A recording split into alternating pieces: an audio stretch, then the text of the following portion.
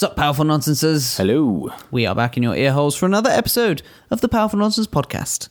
If you're joining us for the first time, my name is Wayne Ingram. And I'm Jem Yildiz. I almost went a little bit Alan Partridge there. I don't know what that accent was. Alan Partridge, I don't even know if it was Alan Partridge. Who knows? So, today we're talking personal brand. And whether or not people should have one. And why it's important to have one. Shall we mention the talk? Yes, I think so. Yeah. So this came about because we were delivering a talk, which you will have heard some of the... Well, it's more of a Q&A.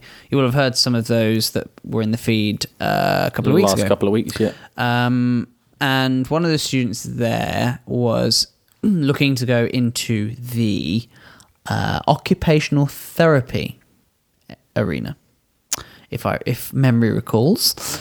And he was asking whether or not it was worth having a personal brand as an occupational therapist because, like, why would he need one? Because it's a semi-medical field. Well, it later transpired that actually he wanted to go into the corporate arena, in which case I was like, well, definitely, hell yes.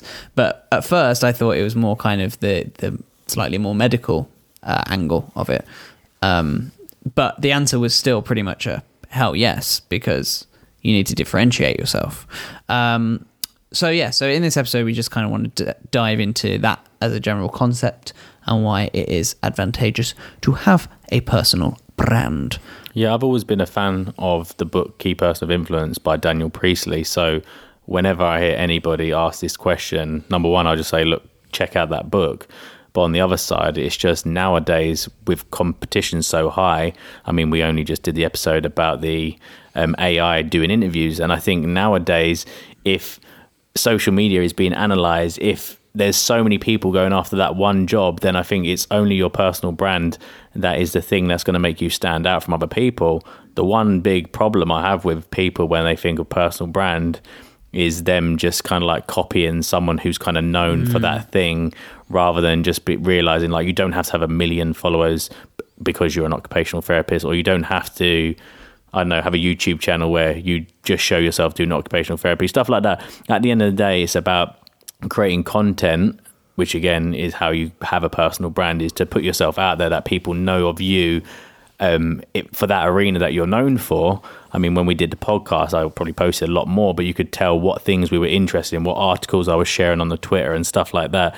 And so a personal brand is just something there that kind of backs up what you do in sort of more so in the digital realm, because I think back in the day, I can't imagine where you'd know someone probably in the village who's the butcher, whereas nowadays it's kind of like, well, your personal brand is put out through the digital landscape in which we kind of judge each other anyway. But it's funny actually that you bring up the whole village thing, because what you kind of end up with on social media, for example, and online, is a kind of self-populated village.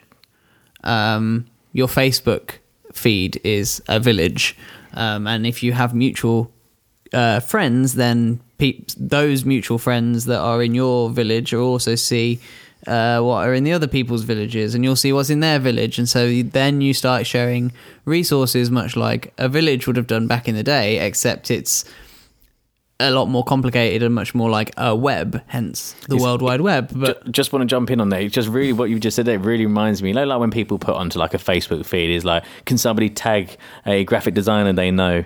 And it's like, well, if your personal brand on your social media was always sharing like pieces of art where you've designed something for a company, or you've posted your latest little sketch you've done, then in that sort of village online, everyone goes, well, I don't really know this person well, but I've seen that they are a graphic designer, and they might just tag that person in the same way that I know when people have seen, like, I know you don't always enjoy it when people do it, when someone's seen like an audition going on and they're like, oh, this theatre company wants people to audition, and they'll tag Wayne because well, they know Wayne's an actor, or they'll tag Jem because he might be interested in this thing about veganism. It's kind of, you build that sort of, like you say, that sort of digital village brand of yourself, which then people now say, well, I know you share this kind of stuff, which is why I thought you might be interested in X, Y, or well, Z. as an example that springs to mind, my ex-girlfriend from God about 10 years ago got married about a month ago. And little did I know, because she failed to share this information with me, but my little sister was hired as the photographer for the wedding. Okay. And my sister wasn't doing her photography when I was dating this woman. And yeah, but because my sister's made an effort to build a personal brand online, and you probably liked a few of her pictures she shared. Yeah, and I mean, they were friends on Facebook anyway, regardless. But the point is that personal brand building has resulted in a job. Yeah. And particularly if you are freelancing, particularly you need to build a personal brand. But even it's getting to the point now where even the employers are, because yeah, you can write a CV, sure. And you could say, I've got this experience, I've got that experience. But if you haven't got the portfolio to back it up, they're going to go with somebody that's got the portfolio to back it up over somebody that's just written on their CV, trust me, I can do this. And what having a personal brand does is it creates a very in-depth, very complex portfolio. It's more of like a web around the things you do. Yeah. And you know, if, for example... I'll use myself as an example, right? So if you were to go onto my website or into my social media and you were like, okay, I feel like I want to hire this actor, but can he do Shakespeare? And you typed Shakespeare into, say, my YouTube channel, you would get a couple of results, and then you'd be able to judge whether or not I can do Shakespeare without having to bring me in for an initial audition. And then you could say, okay, well, now we've shortlisted him, and go around the entire process. Again, kind of fits in with the whole AI thing with and being using judged, social media as part of the hiring process. It's a reality that is happening, and therefore you should place yourself in the market ready to take that opportunity. Because as much as we might kick and scream and say, oh, it's probably not right that social media should be being used in the hiring process, the point is it is being used in the hiring process, and you're only going to, by being idealistic about it, you're only going to place yourself in a weaker position than the person that goes, yeah, it is happening, I'm not sure I'm happy about it, but you know what, I've built a personal brand anyway, so it's going to benefit me in the long run. Yeah, exactly. And so some practical advice I would say to people is put content out there, don't overthink it. Put it on all the channels. I think if you put it on LinkedIn's an amazing one, especially if you're a career person or you are a freelancer. I think on there, especially when you see that same person posting certain content, before long, you're getting tagged in things. You're getting picked up because you've maybe like tagged a certain phrase, or someone shares your article, which now they've got clout in that arena. It goes out to a lot more people, or just creating video content where you're sharing advice, because like Wayne says, like someone might, number one, look at your CV, think, oh, that's good. And you've got a link to your YouTube channel, and they think, wow, he's really like spent a lot of time. It says a lot about your character as well if you're sharing a lot of content. One resource that I think, Wayne, it might be good to share is the one that, you know, the Gary Vee one that you're following, and maybe how people could find... the Gary Vee content model. Yeah. Would you say that would be something useful for a sort of a personal brand, or could they kind of water that down a little bit?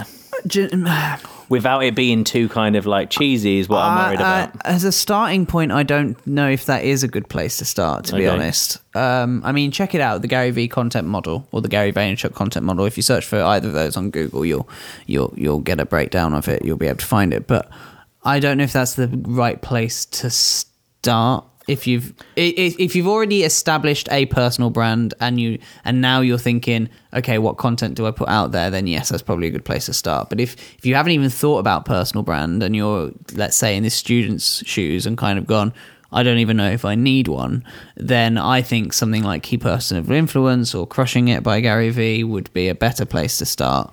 And it might just mean like posting a few pictures of stuff you're interested in. If you're a photographer, just share a few of your photos on Instagram. Because I think the problem with the Gary Vee content model, if you're starting out, it's very overwhelming. It's a bit over. And then plus you go from zero to all of that content. Yeah, I'm trying to follow it at the minute because I'm now really trying to hone in on building my personal brand now, and I can't keep up with it. And I'm putting things out here and there. I mean, I have no time right now, but I'm desperately trying to follow it, and it's still very time consuming. And I think if you start there, then I think you'll run out of gas very, very, very, very quickly. So sort of choose a singular channel and just start there. Yeah, just start there, and then as the thing starts to grow, and as you start kind of going, okay, I don't really know what content to put out there, and once you've exhausted the obvious things, because if you can't come up with some obvious things to begin with to be posting about, then you're probably not in a great position to be building a personal brand anyway. But so once you've exhausted all of those, then start looking at the Gary Vee content model, I would say. And for someone out there who's kind of like, well, I'm in a career, I've never had to kind of create an Instagram to get myself my admin job and stuff like that. Just always think slightly ahead. You might not do it now. You might be secure in how you've been getting your roles, but... And also, is the admin job really what you want? Is that really what you want to be spending all your time doing? Because the thing about personal brand is it doesn't have to be just about your job. That's where it's brilliant. That is where it is absolutely brilliant. Because it builds out a bit more of a wider As an example, I had a workshop with a film director about a week ago who revealed to the whole class that he was a Jets fan. And I was this close to being like, you don't happen to be a Gary Vaynerchuk fan as well, do you? And if he wasn't a Gary Vaynerchuk fan, then I would have been like, well, you need to check him out, because actually the guy's personality very much felt like he would be very into Gary V if he wasn't already. So then Gary V would have benefited from the fact that he was vocal about the fact that he's a Jets fan and he talks about the Jets a lot. Because whenever I see the Jets, I think of Gary V. Well, guess what? I bought myself a nice little Jets hat from New York. Did you really? A woolly hat, yeah.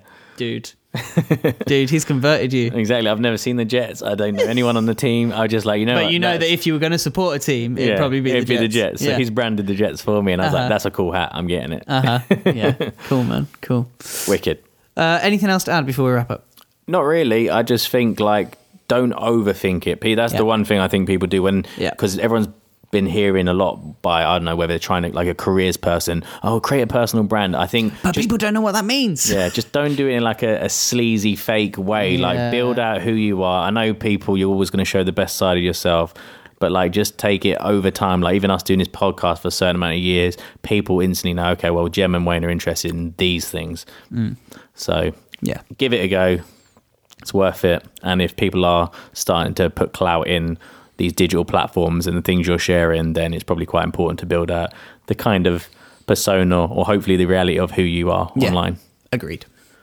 Lovely. Right. That is it for this episode. Let us know your thoughts. Hit us up on Twitter at @PN_podcast, and or leave us a nice review on the old iTunes. 5 stars or more would be greatly appreciated if you did indeed enjoy the show. Me and Wayne want to say a quick notice as well. Obviously, Christmas is coming up very soon. We're not 100% we're going to be able to put any content over Christmas and New Year because we have had a mad year this year, both of us, and a very stretched of time. Every time we get these podcasts, not only are we stretched for time, but I must say, I think we deserve some time off. Yeah, to be honest, we've been consistent. And to say we do this podcast around everything else we do, even when we do it, like we're recording this today, it's so hard for us to just carve out that little bit of time. Like, I'm going to...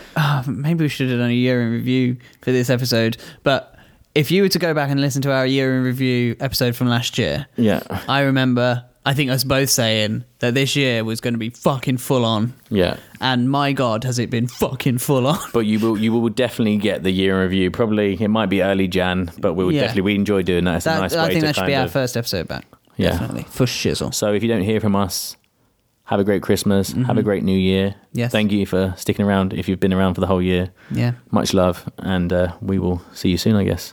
No, the line is, we will catch you next time. We will catch you next time. See you later. That'll do.